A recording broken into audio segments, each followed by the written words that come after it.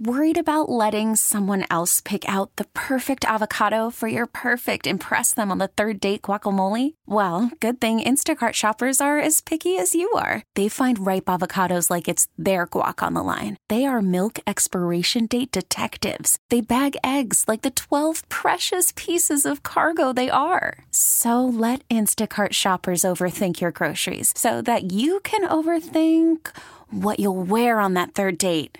Download the Instacart app to get free delivery on your first 3 orders while supplies last. Minimum $10 per order. Additional terms apply.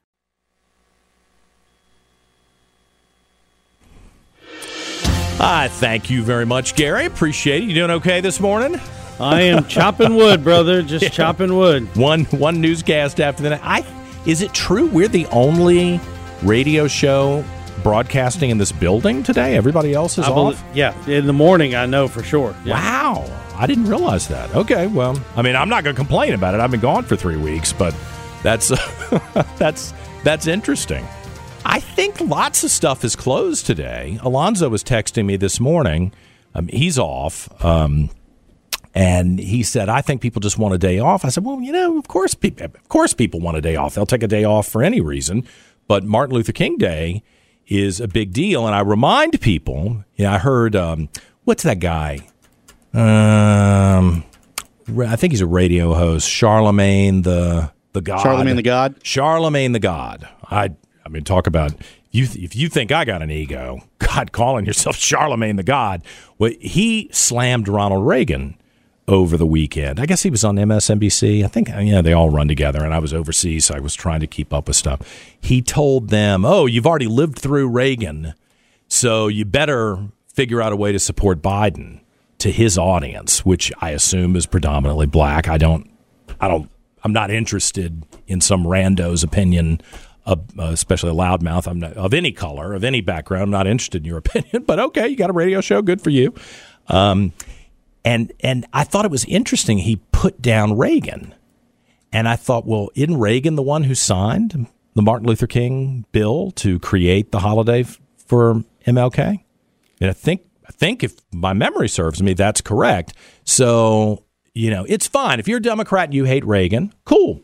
I think there's an irrational mindset that has developed in America that's very tribal. And so I thought that was my guess would be, not knowing this guy and not listening to his show, that he's relatively uninformed. He's very articulate and opinionated, but relatively uninformed. And there are a lot of people like that. I got to head down the hall, but it was Reagan. Who signed? Who signed it November 2nd, 1983. Okay. So, I mean, does the guy get any credit for that? I'm sure they disagree with him on some of the welfare issues.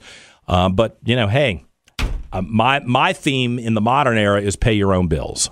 I'm not interested in paying for everybody else's bills when I've been up since 4 o'clock this morning. I'm just not interested in doing that, and I'm going to fight to make sure that I keep the money I earn. And if you think I'm a jerk for that, that's your problem, not my problem, and I'm not afraid to say it. Reagan's the reason you've got the MLK holiday. At least he was the president. If he wanted to stonewall it, he would have stonewalled it. So he signed this and made it into a holiday, and I'm fine with that. Listen, I'm totally on board with the vision of America as far as race relations went that Martin Luther King promoted. The idea that you judge somebody by the content of their character, I'm on board with that, not the color of their skin. Somebody walks in the door and interviews for a job here, I'm not looking at your skin color. Now, I will be honest with you. I'm looking at the way you present yourself. If you show up looking like someone that I could then run into on Broad Street who's going to knock me in the head, that's a problem for me. And I'm going to tell you that. Okay? White or black, whatever you are, present yourself with some dignity and some professionalism, and we don't have a problem. But where we've lost that Martin Luther King vision, which I 100% bought into, and now we've got some sort of weird bastardized, very, very different concept of what America should be offering to its citizens of all different colors. And quite frankly, the reverse racism issue is one of the things that I'm very concerned about. I can hold my own. I know I'm not. There are plenty of things I'm good at. I don't know whether I'm the best, but there are plenty of things I'm good at. I can earn a living in America. I need to earn. I'm not wealthy, so I need to earn a living. And I'm happy to compete against anybody for the jobs that I would like to have. What I don't want to do is go into an America where people say, "Oh, John Reed, white guy, middle-aged.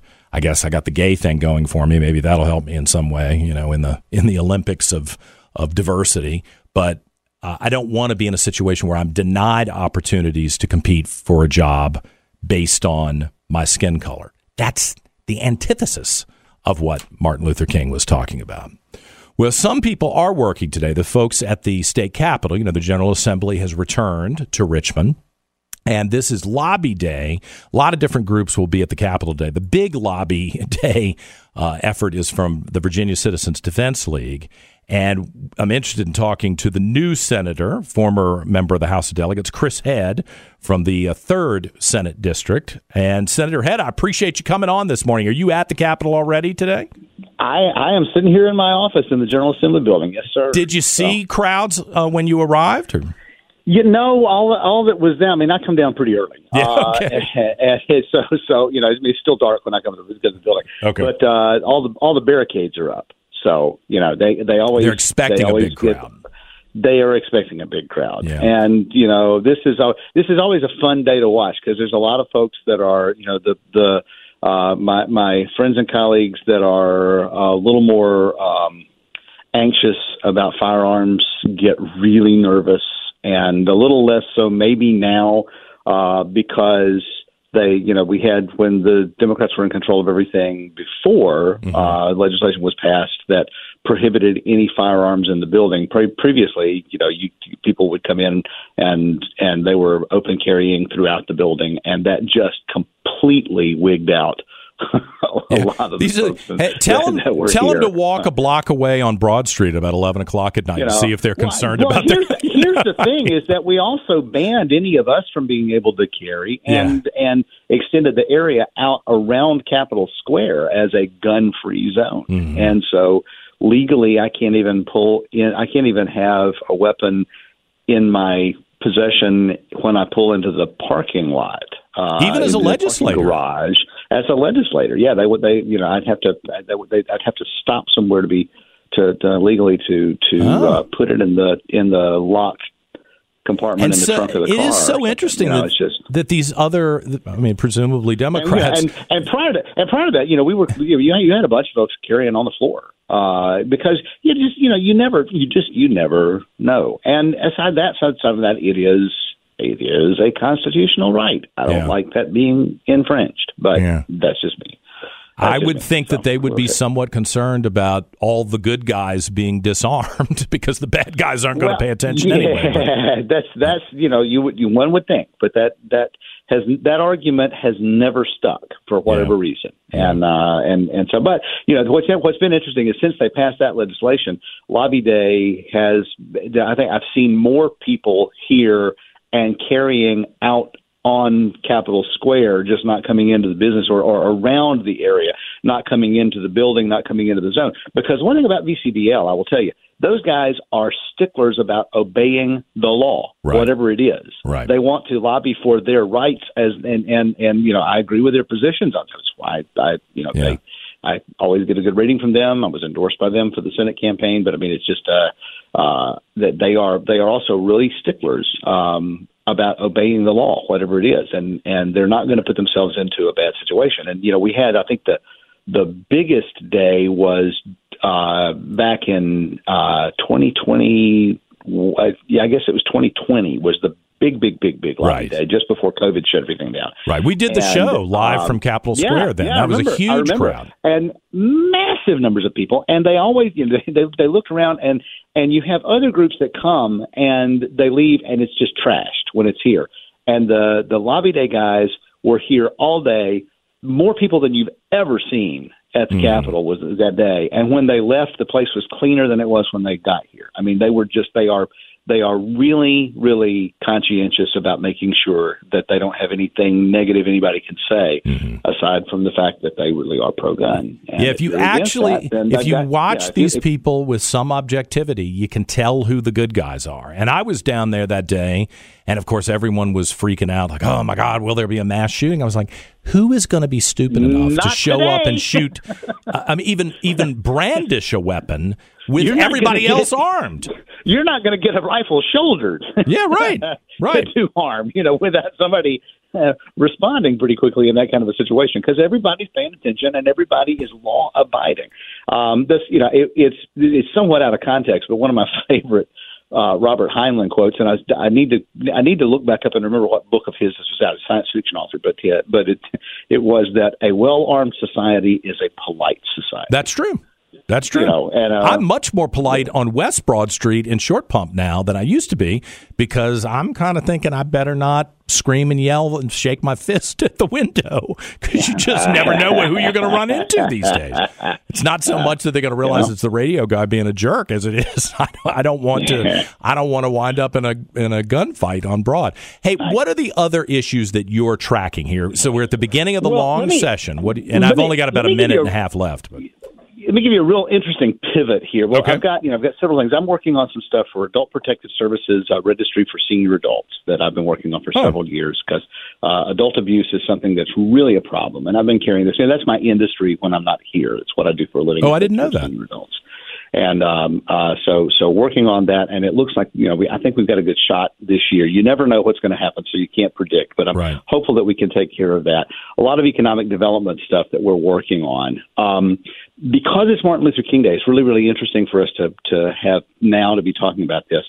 A bill that I carried last year in the House, and I'm chief co-patron of it in the Senate this year with Senator Mamie Locke, and she was the patron in the Senate last year. Now, this is very, very seemingly juxtaposed people here, because you've got a liberal black woman senator, and at the time I was the conservative white male delegate, and now we're both in the Senate, so I'm chief co-patron. But it's on implicit bias in health care. And that sounds like one of those things that's like, another liberal thing to have to do. John, honest to goodness, if you look at all of the data and you equalize everything else out there, women of color disproportionately have bad health care outcomes. And it's a crazy thing. And the idea of implicit bias or something that is there, I don't like those terms generally, but I've been exposed to some of this stuff. And I said, reason I got involved in this, and I said, if Republicans are going to be truly about fixing problems and making things equal, and if the data really is there, and in this particular case it really, really is, then we ought to be behind this. And we've been trying to come to a place where everybody and docs and everybody else could be on board with it. And it just passed out of subcommittee last week on Thursday and had no opposition for the first time ever. And that's a way that we can all get on the same page and say, look, we're doing this because it doesn't matter about skin color. Just you know what you were talking about earlier, it doesn't matter about skin color, and if there's a place where it does matter, and we as Republicans can help fix that, we ought to be doing that. I mean, just all right. Full-throated, and so it sends up alarms for me. But I'll tell you what, let's have you back on next week and talk to come through. Back and talk about when we get a little bit more time. So I would like to do that. I would really like to. Involved with that. Okay, because I'm not I am the last guy you would expect to be involved in this issue, and I am 100% full-throated on it. All right. So, well, I want to hear where this came from and what your conclusions are and what the solutions are to the problem that don't then stomp on other people. That'll be really interesting, and I appreciate you bringing it up. Senator Chris Head, I hope it's a great day at the Capitol. We'll look forward. Let's book that for next week. Thank you. That sounds like a good plan. All right. Okay. 7:49. We're back with more in a moment on News Radio WRVA.